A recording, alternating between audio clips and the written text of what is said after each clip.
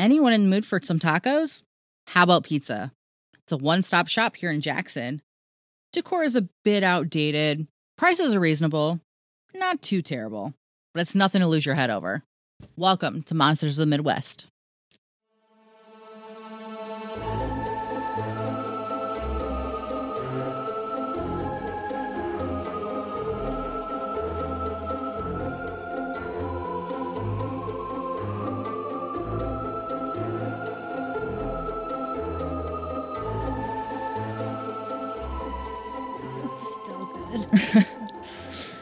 Oh, nothing like a good Yelp review to get us started on this journey of a fucked up tale, huh? I know. Bitches love a Yelp review. Well, I mean, I don't know.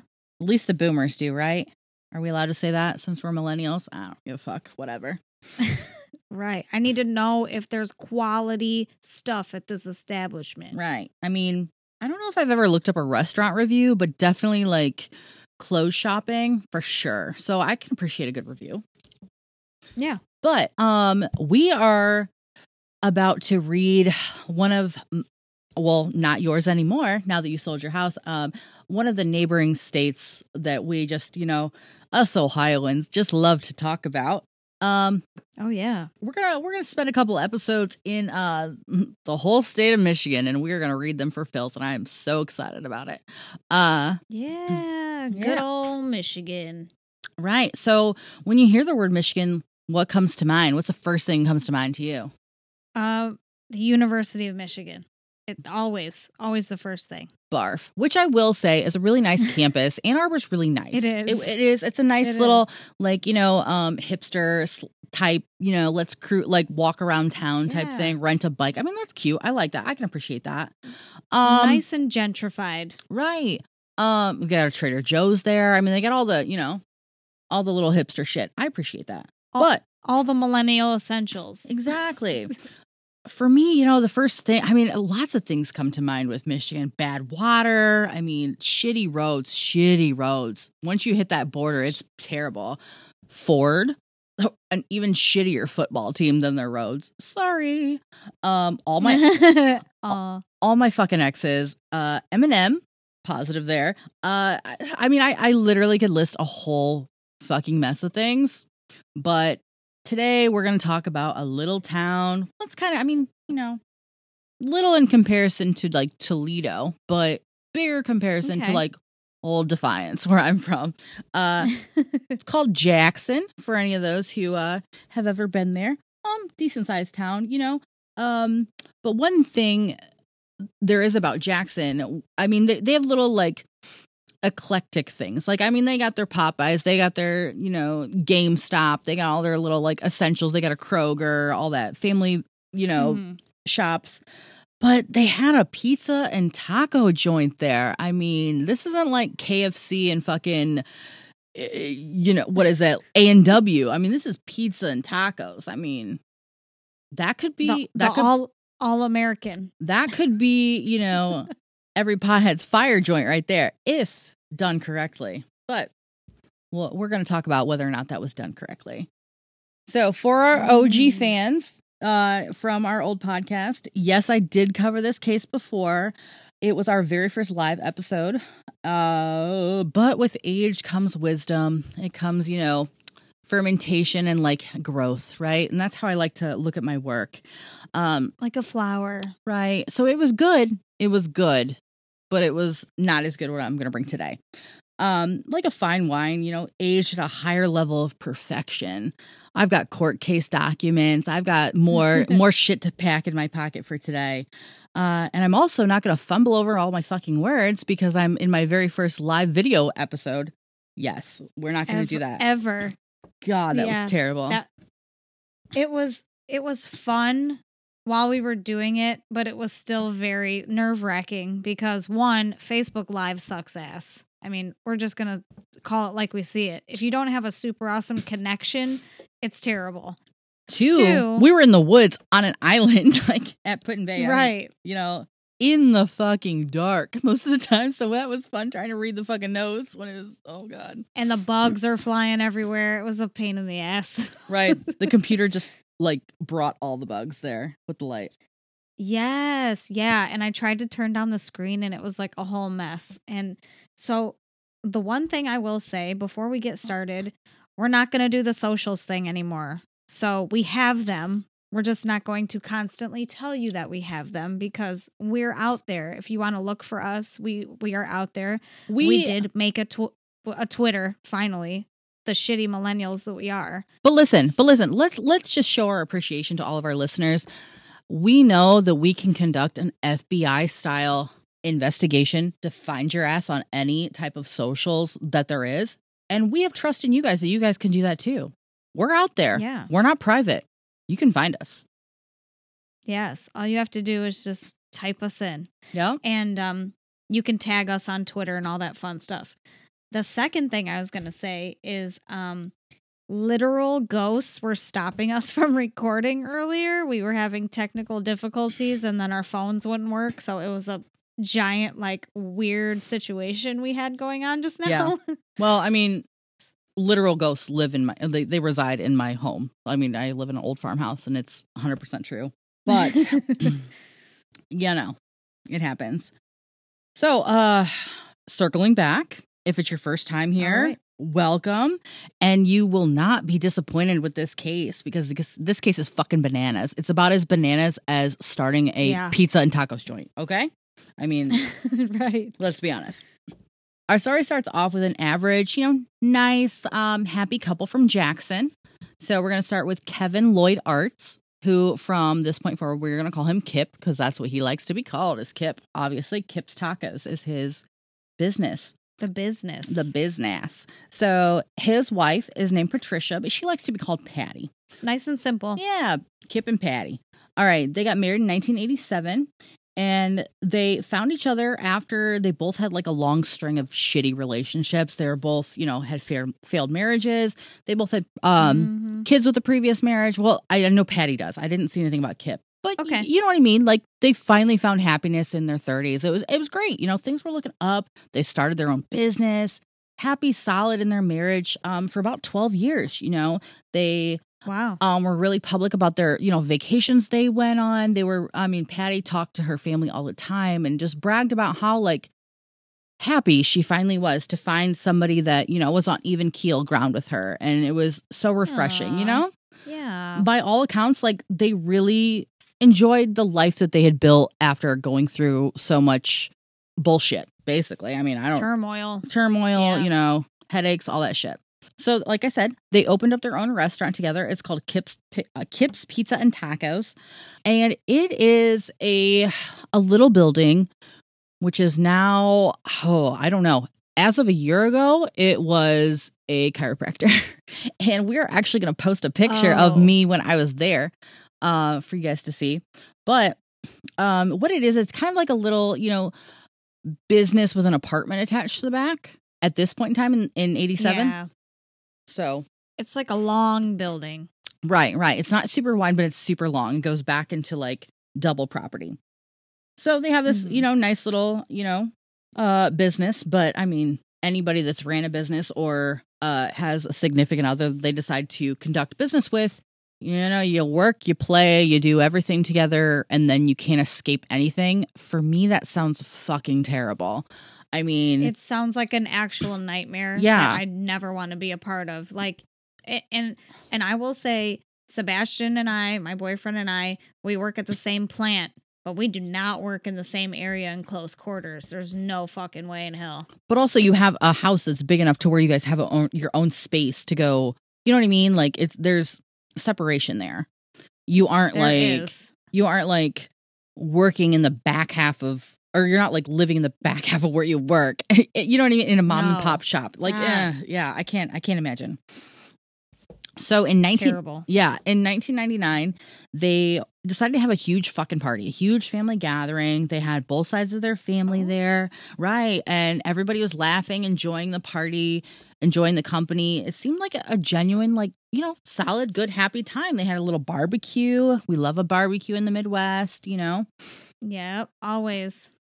But a few weeks after that, Patty decides, like, she just can't hold it anymore. She's going to start letting the bitch train go to her sisters, as you should bitch to your closest people. And for her, that was her sisters. She called her sisters every single day. She told them like everything, they were super, super close. And she started to let it out that she's feeling a little weary about their finances. She's thinking that things aren't going so good. And her sisters are calling her out. Well, you just had that big party. And she goes, I know, but Kip really wanted it. And I tried to make him happy, but I'm starting to get worried because now I'm seeing things like, bills come in, things are on paper. His medical health is not doing so well. Like he's, having to go see the doctor. And, anybody that works at a mom and pop or knows small businesses, you don't have fucking health care. This is 1999. They didn't have like, Obamacare, none of that shit. Like you didn't fucking have health care. They obviously were making too big of a living to get Medicaid or like assistance. Obviously I'm from Ohio, so I don't know how Michigan works exactly, but I do know that it was said that they didn't have health care, and that with his health problems that I'm gonna talk about, that's a lot of stress, like a lot of stress shit that I can imagine. Financial draining you financially just from that. Medical bills are insane. Yeah. So, it was not there like long after they had their party, their gigantic, backyard barbecue. Right. Like a block party almost, right? Right. But in the back part of it. Damn. Kip finds out like he just went in for one of his checkups. He finds out that he has to have some major surgery, that he has a blood clot, like bleeding in his brain. Like, so this isn't like we can't set up things like you have to have surgery right now, major operation. Come in right now, you're not being released type thing. And so in June of that year, he gets admitted, like I said, after his checkup appointment, and he goes right into surgery to have this blood clot removed. When he was released, now he was released 2 days after. This is major brain surgery. They cut his skull open, brain, to release the pressure. This was a big thing. Now it was a routine surgery, so it wasn't like a difficult one, I guess, from what I read. Okay. Yeah. So it was a good solid procedure, super expensive, but regardless, like you can't just have your head chopped open and then leave 2 days later. You know what I mean? And like you can't just slap a Band-Aid on that and think that that's all right. Absolutely not. And what's even crazier about that is like what hospital was that? And where's that review? Because I do not want to go there. Well, funny you should say, because I did find the court documents and it was in there, and I didn't write it down. So, damn. I know, fucking Michigan, I suppose. Just kidding. But okay. So just a little backstory. Kip's sister is actually an RN, registered nurse, and she had worked in that field for basically her whole adult life. So she's in there for him to get discharged, and she's like, oh, this doesn't seem right. Like, this doesn't seem like he has had enough recovery time. He's not acting right. No. He's slurring his words. He's seeming a little off. And then it wasn't until Patty came, because she was trying to like deal with things at home, and she finally got things ready, for him to come and have the recovery at home. So she shows up, and he doesn't know who Patty is at all. And oh my God. Right. Terrifying. And yeah. And Kip's sister was like, no. Like, that's the love of his life. That's his world. Like, he doesn't know who she is. Hell no. Like, we need to stay here. And they basically said, well, you, sir, can fuck off because you have no insurance. So you got 48 hours and then you got to go. This room is getting held with somebody else. Yeah. You know what? They do that in Scrubs. If they have insurance, you treat them. If they don't, you show them the door. Right. And it's like, oh my God. And as Kip was like being escorted out or whatever with his sister, he had zero idea of where he was. And he didn't know who his wife was. Terrifying. His wife of 12 years, nothing. He didn't, he knew who his sister was, obviously, but like, that's just, there was a lot going wrong. Like it didn't mesh well at all. Okay. So we're not in a really good situation. No. This surgery was an emergency surgery. It wasn't planned out. It wasn't like,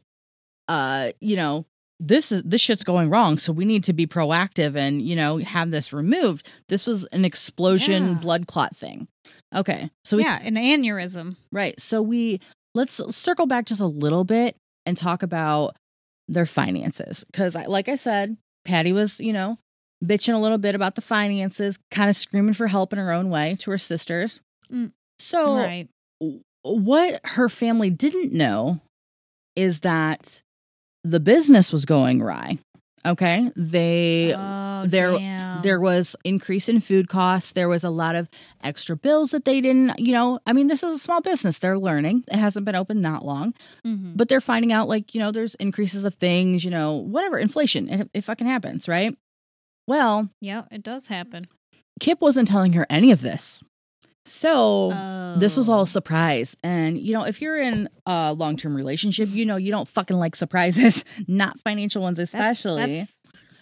That's a bad surprise, sir. Right. So not only that, but the day that she found out about this surprise was the day of their barbecue, when he had spent over $2,000 on extra shit of food for this barbecue that they didn't have.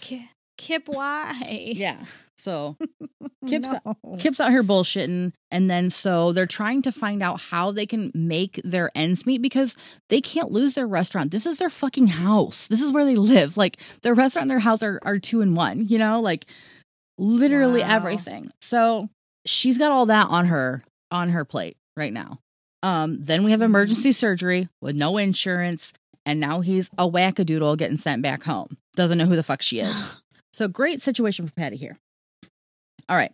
Yeah, sounds wonderful. Where do I sign up? Right. So we're going back to they're bringing him home.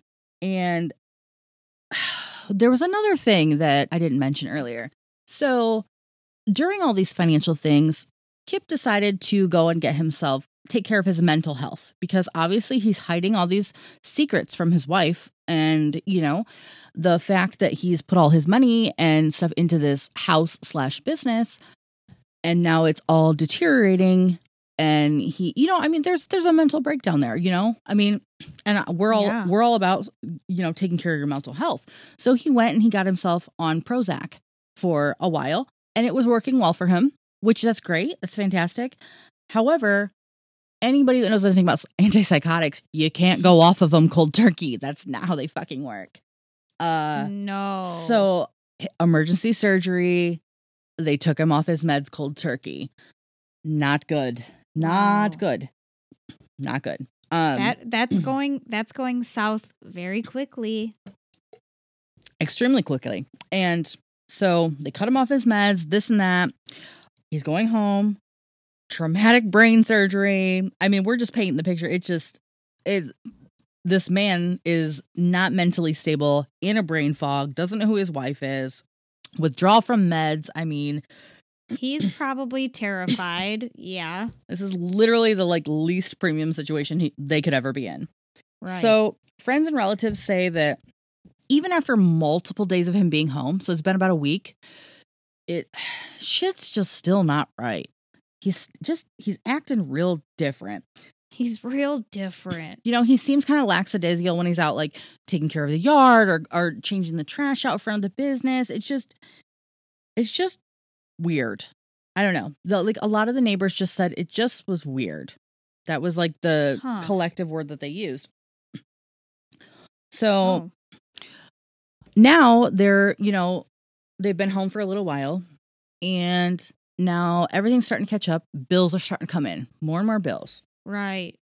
They don't stop. And Kip is not mentally capable of having an adult conversation with his wife about the financial situation. What does Kip do?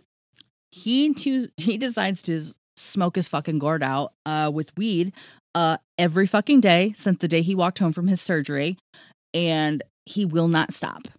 Will not stop. So we have nothing wrong with smoking a little ganja here. But the fact is that his wife did not like it and asked him to please not do that. And also asked, where the fuck are you getting the money for this? Because we have none. Where is our money? You can't use a credit card to buy fucking the devil's lettuce, sir. Right. Where are you pulling this money out of your ass? So the more that he, doesn't take care of the restaurant, doesn't mow the lawn in the restaurant, doesn't change the trash, doesn't pay the fucking bills, Anybody that's been in a shitty relationship knows that shit just starts to add up, and it's piling up. It's really piling up. At that time, Patty is, finding her safe spot, and she is venting to her sisters and venting to her dad and saying, like, I don't want to ask for help, but I'm fucking struggling. This is terrible. Like, can you guys get him out of here or something? I need a breather, Yeah. So I also forgot to mention, this is a key point. I apologize. I was not even reading my notes. I was just telling the story how I know it. So I apologize. So this party that he had, right? Okay. That he spent all this, $2,000 on that they didn't have. So he decided to go and support another small business to buy the food for it. Okay. A local farmer, which there's no fucking farmers in Jackson. I don't know where the fuck he got that from because it's all city. But he decided to get his the corn. They had corn on the cob. They grilled corn on the cob. So good. I know, but some of the corn on the cob that he purchased from this quote unquote local farmer had an infestation in it. Okay. Of bugs, which he decided to store this in their restaurant for a week before the party. Oh no, that's not good. No. So, I mean, we're just adding to this premium situation, but those bugs caused a big infestation in their restaurant. So as this is all happening, financial bills and infestation, the bills are piling up. Now they have to have their restaurant closed. They have to have it all. She was like, we're just going to have to close it for a week because they had 2 complaints of people seeing bugs in their food. Can't have that. I mean, hell no, you can't. So I apologize that I forgot that little tidbit. But I just got way too into the story. But anyways, that happened after the party, and then he had the surprise surgery. So then the restaurant has already been closed for a week. Now he had to go have this surgery. Now they're coming back, and the restaurant has to be closed for 2 weeks while he has his quote unquote recovery time, which is where he's smoking all the devil's lettuce that he doesn't have money to pay for. Now I think we're caught up. We're good? I think so. We're good? All right. We're good. All right. Okay. So she's getting more and more pissed off. She's calling her family. She's saying, literally, he isn't doing fucking shit. He doesn't want to do anything, and he can't pay for anything. I don't know what to do. So dad tells her, why don't you sell the car? They have a Lincoln. She's like, okay. I'm kind of desperate. And he goes, yeah, you can borrow my car, and then we'll figure it out. I'm sorry I don't have anything to help you out with, but we'll figure it out. So she told her family. Thanks, Daddy. Right. So she told her family. Well, I mean, she's selling her own car. So she told her family that's the game plan. And that's what she did. So she's dedicated to making it work out. Right. To save her fucking livelihood and her marriage and her family. And, I mean, Phoenix Rising here. Right. But, okay. So they had that conversation. It was a pretty big one. And then Patty's family doesn't hear from her for 1, 2, 3 days, which is unlikely, especially in her mental state where she needs to vent. This is weird. Yeah. On the daily, they've been hearing from her multiple times, especially her sister. And her dad was waiting for the play-by-play on, hey, did you sell the Lincoln? What went on? Do I need to, sell some of my things to help you out? You know what I mean? He was concerned. Yeah. And so after a few days, dad said, all right, we're going to just go do a wellness check. Let's check on her. I mean, maybe she, they were thinking, oh my God, what if she's gotten into depression? What, they didn't know. They were thinking the worst. So him and Patty's sister drive up, and they get to the restaurant, which is on the front. The house is in the back, and they're looking in the windows, and they don't see anything. Everything's turned off, and it was weird. They're like, okay, well, I mean, the restaurant's been closed. Kip's kind of out of it. Maybe he's back in the house. So they, started knocking on windows and went around to the side. And then all of a sudden, Kip comes out of nowhere, really oddly just walking through the yard and says, oh, hey guys. Hey, really lackadaisical, no big deal. And they're like, where the fuck is Patty? You know, where's my daughter? What's going on? And Kip was just like, oh, we had a fight. She's really mad and she took my car. And Patty's sister's like, nah, that's bullshit because I just had a conversation with her 2 days ago and she's told me all the stuff that's going on, Kip. Like, don't lie to me. Don't lie to me. Where's my sister? And he's like, oh, well, she was definitely in the car today. And she said, that's not what I asked you. And she goes, I know that you don't have the car anymore. Like, where's my sister? And he's like, she ran off with another man. You know, he's just like lackadaisical, just like giving these like bullshit answers that don't make any sense. So, I mean, amen to Patty's fucking sister, because she goes out to the car, gets on her fucking phone and calls the cops, as she should. Yeah. You know? Right. I would be doing the exact same thing. Because, I mean, at the very least, even if his story was true, she got pissed, took the car and left. It's still been 2 days and she doesn't not talk to her sister or her dad for 2 days. It's not going to happen. Yep. Exactly. So the sheriff's deputy, they're dispatched to the location. He gets there and he's a newer deputy. He's not like fresh out the gate, green as fuck, but like, you know, within the first couple years. So he's looking around the restaurant. Mind you, the lights are all off in the restaurant at that time because it hasn't been working for at least 3 weeks. He doesn't see any trace of like anything really, like no trace of Patty. He, you know, kind of has a little conversation with Kip, says, you know, what's been going on? Like, we're doing a wellness check. Patty's sister wants to know, you know, where's your car at? Just asking random shit. And yeah, Kip's like, oh, she took the car. She's mad at me. And she left. So his answers were not exactly the same that he gave Patty's family, but they were like almost shittier, like to the cops. It was just, I mean, very like 2-3 words, period. That's it. You know, just cut and dry. Not gonna tell you any sort of details because I don't want them to get muddied up. It seems like right, and we already know that whole story is fucking bullshit. So the officer's like, right. How about I take a look around the restaurant? And, you know, just to, because Patty's sister, meanwhile, okay, so the location of this, it is in like, if you're driving down the street, that it's like across it's a small side street where that building is located. And then across the street, there's almost like a triangular, like, parking lot that has a real estate business in it. So it's like, okay, I don't know, it's weird. It's kind of like you go to a fork in the road, if that makes sense. Like a fork, and then like Kips is on one side of that street, and then there's another side, but there's like a parking lot in the middle, in that little like V of the fork. Oh, okay. So Patty's sister's hiding out in the little fork parking lot, and she's in the V, right? Got it. And she's, you know, watching, seeing, and he kind of like looks over and he's like, well, like, you know, let me take a look around, let me see, blah, blah, blah. And he said that he walked into the back of the apartment and something felt fucking off. It was weird. He didn't know what it was, but something was weird. So he's like, let me step outside and go take a look around in the yard, and calls the supervisor, as he should. I mean, good on you, dude. Like, I'm glad that you were doing something right. So not too long after that, the supervisor shows up, and he also brings a detective with him. And this is Detective Fiaro. And they return. They're kind of looking around a little bit. And they said, okay, well, thank you. You know, we have another call we got to go out on, and we'll be back in a little bit. And they give him a time. They said, I'm sorry. You know, we got a couple other things to do. You know, just acting like it's no big deal. We're just going to come and finish up the report, have you sign some papers in a couple hours or whatever time. So they do that. So Kip goes on with his fucking life, and they decide to show up a little early and do some surveillance over from that little parking lot across like up in the cut. Yeah.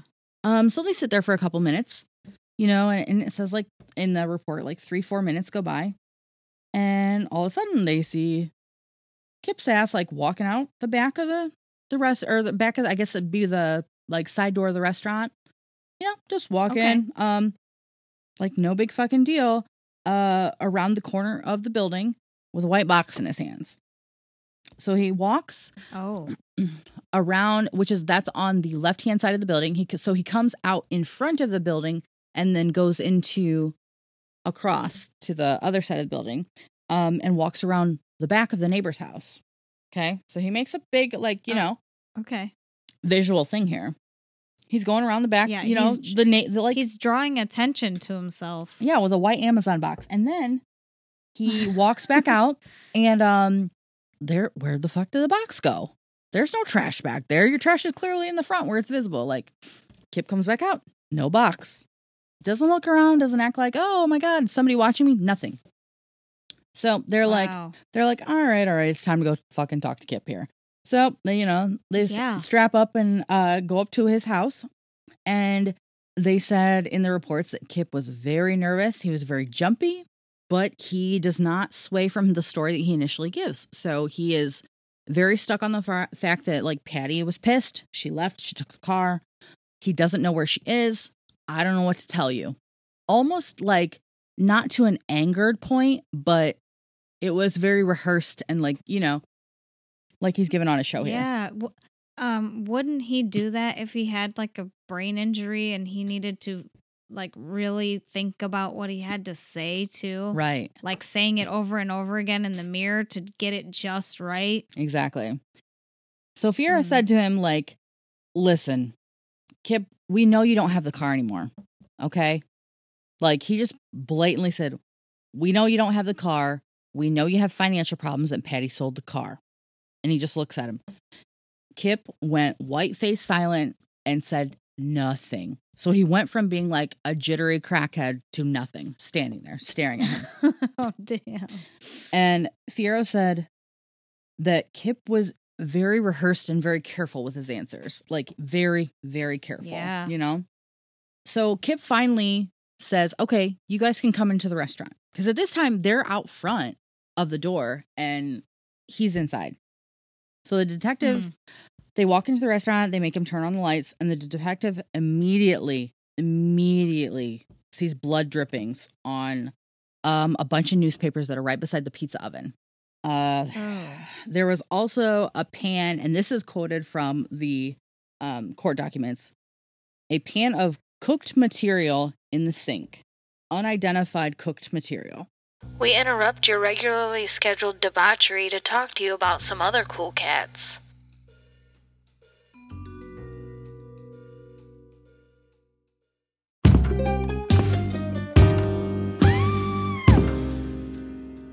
Hi, I'm Sean McCabe. And I'm Carrie McCabe. We are, well, married, obviously, but we're also obsessed with the darker side of things. True crime stories, alien abductions, poltergeists. If it leaves you scratching your head and keeping those lights on at night, we want to hear about it. That's why we host the podcast, Ain't It Scary, with Sean and Carrie. Every week, we bring our listeners a true story guaranteed to send chills down your spine. From history's most brutal serial killers to the mystery of spontaneous human combustion. Yep, lots of these stories leave unanswered questions behind, and you'll get to poke through the rubble of the evidence with a hardened skeptic and someone whose mind is more open to fun. Yeah, that's what I was gonna say. The show really feels like just kicking back with us at home and chatting about monsters and tragedies, but having a few laughs along the way. Just like we'd be doing if the mics were off, frankly. You can find Ain't It Scary with Sean and Carrie wherever you get your podcasts, and on social media at Ain't It Scary. Come play with us. Forever and ever and ever.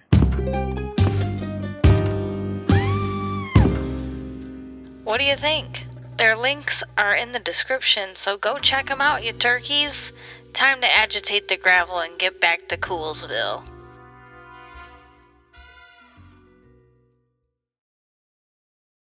In the sink, with the water running on top of it. I can only imagine what that actually looked like. But, I mean, anybody that's worked in a restaurant, you know that big-ass sink that's like you do all the dishes in that's near the, cooked material. Yes. So... Yeah. I mean, and also, like, those who have worked in law enforcement know certain smells. And, like, any documentary you watch, they tell you when you've smelt a certain thing, you don't forget it. You can't unsmell it. Right.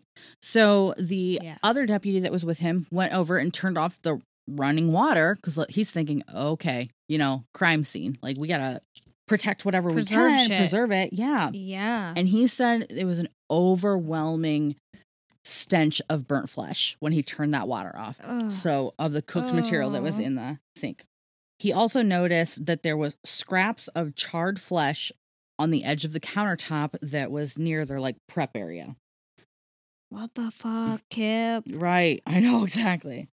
I heard this story before and I'm still like, what the fuck, Kip? Well, I've got a little more information this time around too, but right. But this was enough like for them to just be, sick. This set them off. They were like, all right, we need to find what's in the fucking box. What's in the box? Like, what's in the box? What's in the box? Right. So one guy, I think it was Fierro stayed there. And the other guy decided he was going to go find out where the box is, and kind of talk like, right. play a little, whatever here. So they finally found the box. It was on the neighbor's back porch. This house was abandoned, apparently up for sale. So nobody was there. But, they had this Amazon package on the back of their porch. Right. Inside the box was a scarred, charred, severed head.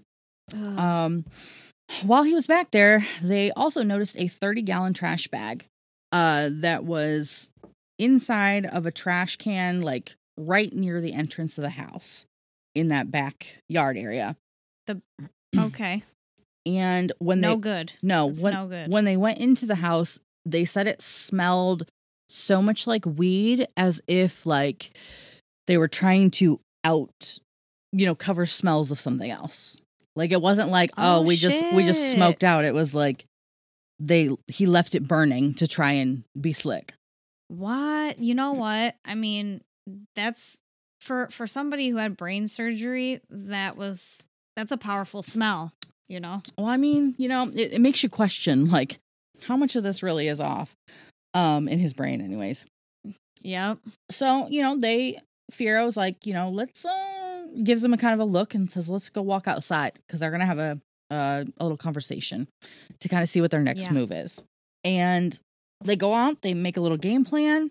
They return less than 2 minutes later. So they find Kip sprawled out, spread eagle, all over his living room floor as like a dead corpse looking weirdo. And they say, so Kip, we want to let you know we found the box. And we opened it. And he snaps up like a bat out of hell, just jerks himself off that floor and gives them this blank stare and says, it said in the court documents, he screams out, "You're trying to trick me." And then he freaked out, got up, acting irrational, and was just like moving around like a bat out of hell. That is so bizarre. Well, surprise, Kip. They're not fucking around. So they decided to charge him with first-degree murder at this point. Read him his rights. And it's time to take a trip, Kip, out of this fucking house. Yeah. So they, after he's taken into custody, they conduct a 12-hour search of his property and found a whole sorts of treasures. Ugh. So let's dive in. They sprayed the property with luminol, and they said that the kitchen was overwhelming. The glow was so strong you didn't need lights on to see every little detail in that kitchen. Jesus Christ. The pathologist said that there was too few remains to decipher the actual cause of death, but the theory was that there was a blunt force injury into the head, which they assume was in the living room just because of where the blood spatter was and how he moved furniture to lay over top of where the blood spatter was. Like it was evident that he cleaned it up and then moved furniture over top of it. Oh, okay. So, but then their theory is that he put her in a sleeping bag and drug her to the restaurant, and that's where he dismembered her, and continued. So he did a real shitty cleanup job in the apartment, moved the furniture, like I said, to cover the stains. Patty's DNA was found all over. It was down in the grout. It was down in the grout of like all of the restaurant tiles on the floor. It was all over the house. The restaurant was literally covered. There was some on the ceiling. Jesus. It obviously was embedded in his fingernails also. Yep. They also recovered a another trash bag. They already had the one. So they have another trash bag with 40 pounds of bone and flesh shoved into this trash bag. Wow. He dismembered her. He then baked her, then broiled her, and cooked her remains after that. Jeez. And he admits later that he cooked her for about 40 hours in that restaurant. Ew, dude, what the fuck? It's still gross. Yeah. And okay, so they obviously questioned neighbors. They questioned employees at this time. So they went and talked to his dishwasher kid. And he made the statement that he didn't know how Kip could have ever done this. You know, maybe it was the brain surgery that must have messed him up real bad. Okay. His neighbors, the two neighbors on the side that, you know, the house wasn't for sale, where the head box didn't find itself. Okay. They all collectively said that they never showed signs of fighting. They were such a happy couple, blah, blah, blah. They always are. Yeah. Right. So Kip's in custody. He gets checked out by the psychiatrist. And the psychiatrist says, you know, I mean, even like undergoing all these like injuries, this and that, like he's still competent to stand trial. You know, he's fucking nutty, but he's not, you know, insane, I guess. So a man named Joseph Phillip aids in his case as his defense attorney. And if you guys are into true crime, please look up Joseph Phillip and his endeavors post this case in the political matters of Jackson. You will be thoroughly entertained. I'll tell you that. Oh, man. Fucking idiot.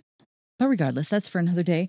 Multiple doctors say his memory diminished and he needs help to, like, you know, be coached or remembered things from his past, whatever, which happens with a brain injury, you know?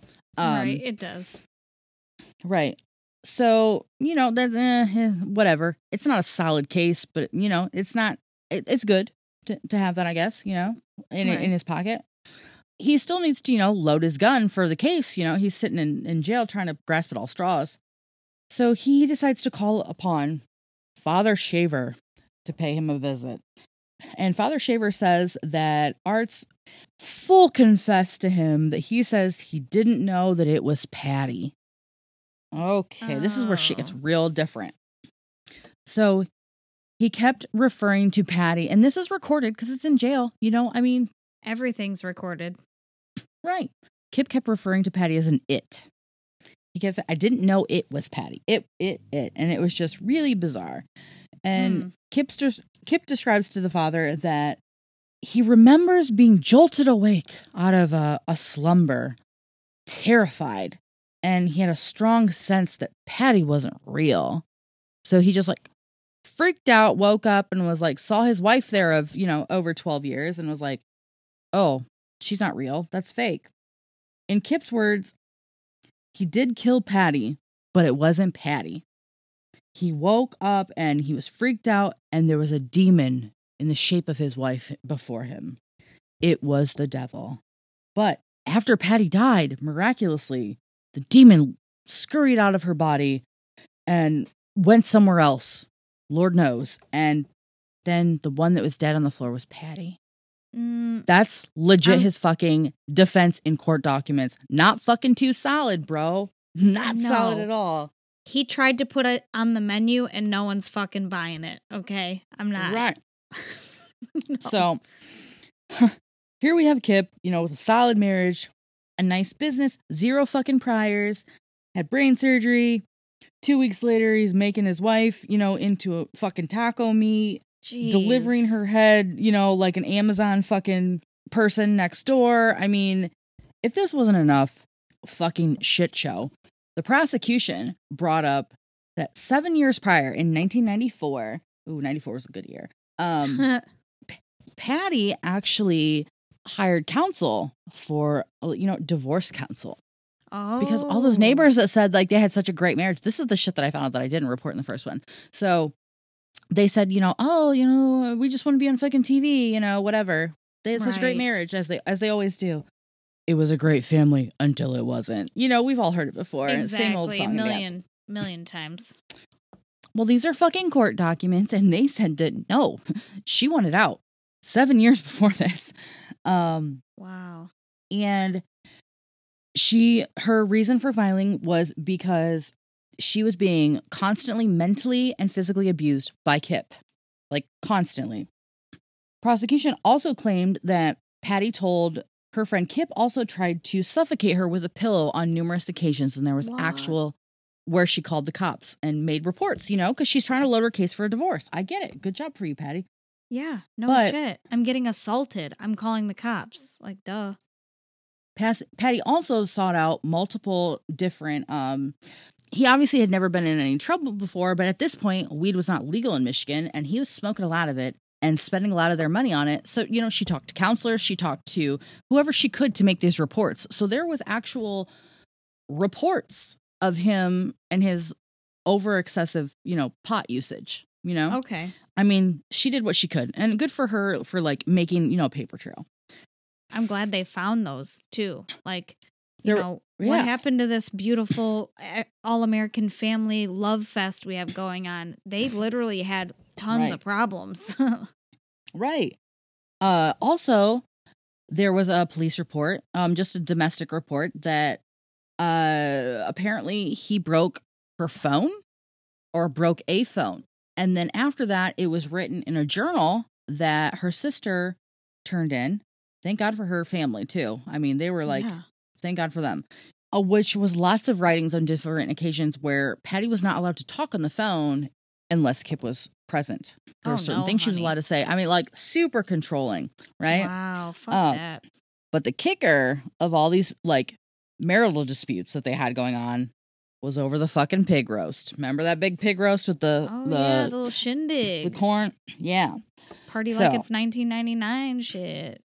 Right. So it was 99. It was 99. Yeah.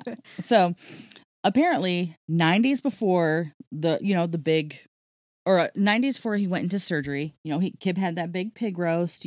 Patty was fucking livid that he was spending all this money.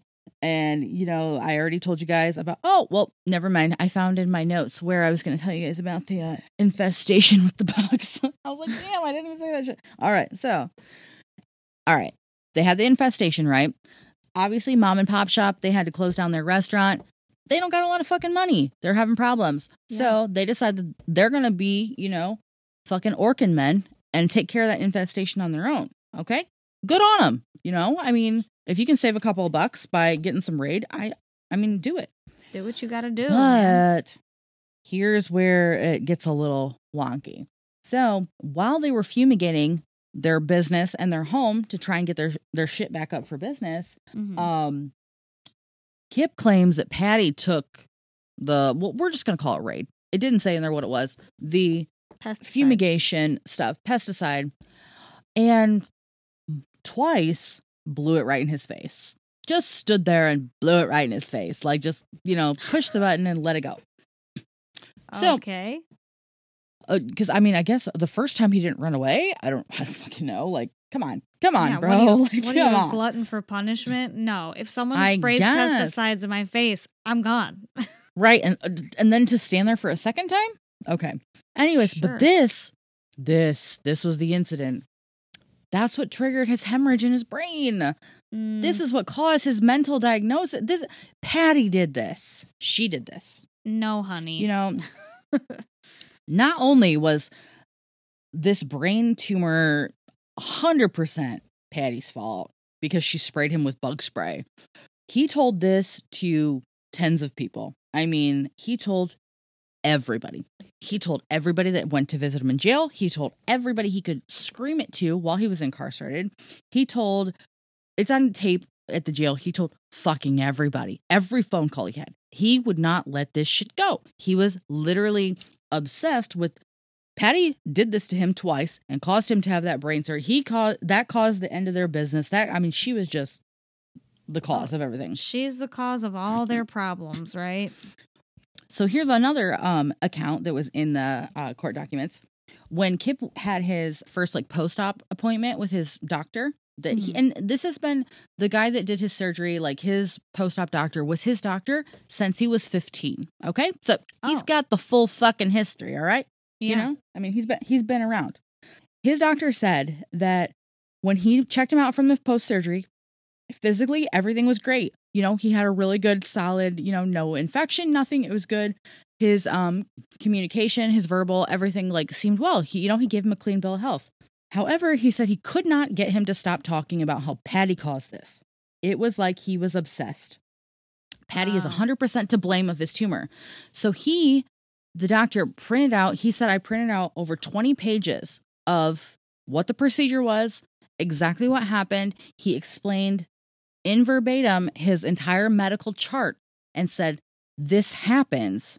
You know, it can be hereditary, but it's not something that is brought upon by any action. You can't just get hit in the head and this happens. You can't be sprayed with pesticide. That's not how this happens. This just happens. You know, he said, unfortunately, it's traumatic, but it's extremely, extremely common, you know? Yeah. Common.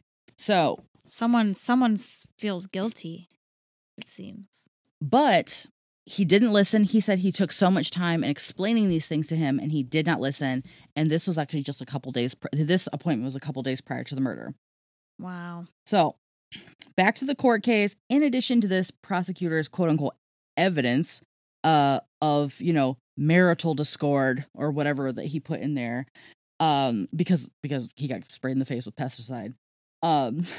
Kip talked to a man named David. If you didn't already say what the fuck, this is your what the fuck moment, all right? Okay, I'm ready. All right. So we're going to end this on a what the fuck. So he talked to a man named David Whining and wanted to ask him, quote, what if Patty were to come up missing? That was his exact question. What? Kip asked Whiting if he knew anyone that could make this happen for him. What the fuck? See? Okay. Yep, you got me. Okay. So he didn't get the answer. That was like his friend, and it was like, oh, well, you know, he was like, all right, bro, that's cool. Gotta go, you know, bye. Right. So I can hear my dishes washing done. Right. I gotta go. Right. Right. So Kip decides to, you know, get a second opinion on somebody he trusts. So he decides to take a guy out to the bar named Virgil Wireball. Good old Virgil. And so, you know, he buys him a beer, sits him down, and he says, you know, Patty really knows how to push my buttons. And Virgil's like, oh, yeah, okay. You know, the old just ball and chain. Like, oh, yeah. Right. Like, okay, obviously this guy, you know, needs to bitch about his wife, as a lot of people do. It's fine. You know, vent it out. So then he says, have you ever got so upset at your wife that you would do anything to kill her or have her be killed or pay for her to be killed? No, you psychopath. And then Wireball obviously didn't answer, and he just looks at him and he goes, so you know how much that would cost? Jesus. And again, he didn't answer. Do you want to know why he didn't answer? Because that's fucking Patty's stepdad. Patty's fucking stepdad. Why are you talking to her stepdad about, hey, you know, your daughter really knows how to push my buttons. You know how I could fucking kill her? You know who anybody to do that? Or how much do you think that cost? What? You fucking idiot. What a wackadoodle, man. Are you trying to take a hit out on her? Like, what? From her dad. Oh, my goodness. So he also testified that Kip reached out after his surgery and complained that Patty treated him like a child and, you know, pissed him off, and he just couldn't take it anymore.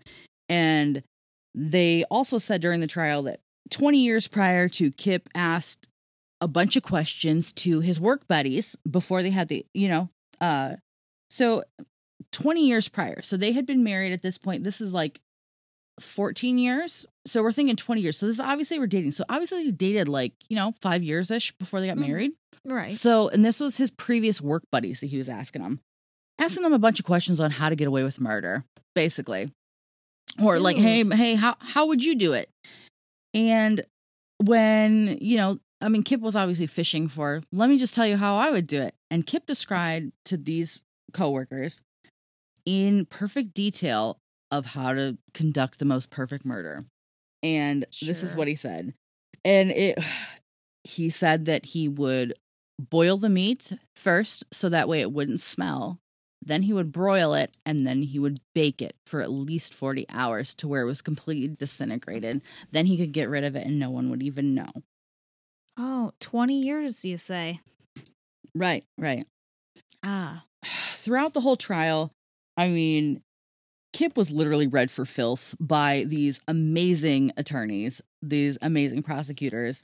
I mean, it just, the court documents are on the internet. Look them up. They just really did a chef's kiss job on making him look like the asshat that he truly is. Right. But, of course, the defense had like multiple testimonies. They just had a bunch of fucking asshat parade up there with, shit to say, it wasn't premeditated when it clearly fucking was, 20 years prior. Yeah, I would say exactly the way that he did what he did, which is absolutely horrendous.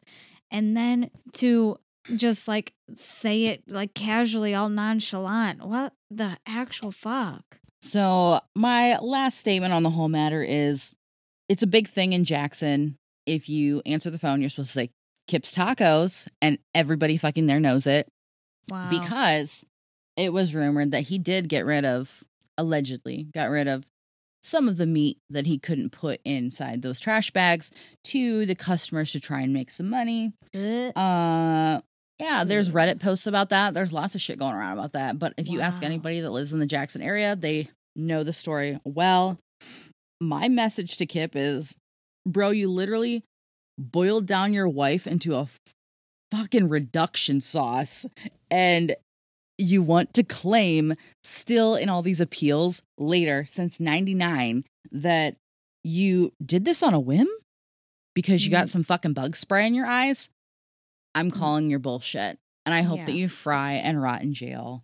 And we're all going to smoke one for you. Sorry.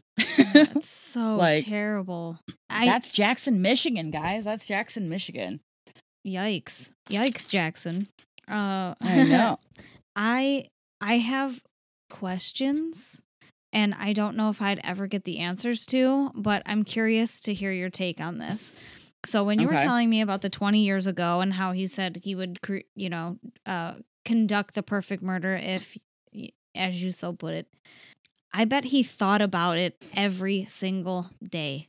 He thought about that, what he said every single day, and talked it into existence.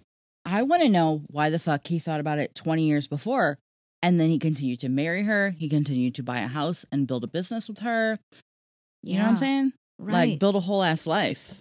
It's so fucking wild. Like, he's a long con artist, maybe. That's what it seems like to me. And I'm pretty open about, like a lot of true crime fans are. Like, we always think things. A lot of us are really eclectic in the fact that, like, we think things out. We're like, oh, I wonder what makes them tick. Or, I've joked about if I was going to be a serial killer, I would do it like the movie The Strangers, I would, that stand back and like stalk somebody type of thing, because that is most terrifying to me. But I've never once said, I think I could get rid of a body this way, let alone talk about it with people. I don't know. It's just not even something that I like. Being so deep into this like genre, I just don't. I don't know. That ain't fucking conversation. You know what I mean? Like, right. It's real.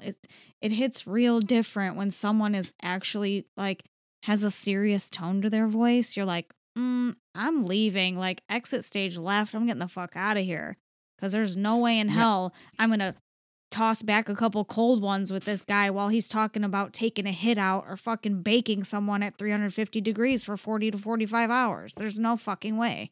Right. It just, I don't know. It's diabolical. It's really, really fucked up.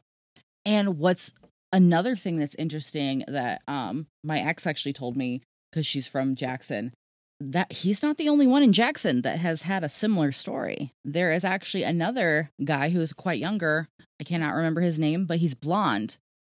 And I never looked into that case because just look up beheadings in Jackson.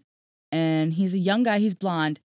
His eyes are something that I had to literally wipe out of my brain because I couldn't even read the article. It was his face. I can't. I can't. Literally cannot. And that's hard. I mean, that's unusual for me. You know, I'm all about like deep diving into people, but no, his kind of no. It's a little too much, huh? It's the stare. Very much too much. It's the emptiness, you know, the lack of humanity in his eyes, probably, huh? It literally gave me the same chills as like Jim Jones laughing and Nanny Doss laughing, and we are definitely going to talk about those on a later episodes. But I'm just, I can't even. Right. There's just some that get under your skin and you can't help it. But I mean, their stories are out there, and you know we're gonna tell them. So we had fun doing all of these little mini episodes too. That we actually are we're releasing stuff willy nilly lately, which it is what it is. But you're gonna hear some folklore stuff and some haunted and spooky stuff, maybe some asylum things, maybe, a little bit of a travel guide tour, if you will, on some of our We've got some cool shit planned. So we're just going to leave it at this. Remember the code of the Midwest. Don't talk to the owner of the restaurant, and definitely wash your hands after you go to the bathroom. Lock your doors and don't order fucking tacos from Jackson, Michigan. We'll see you next Tuesday.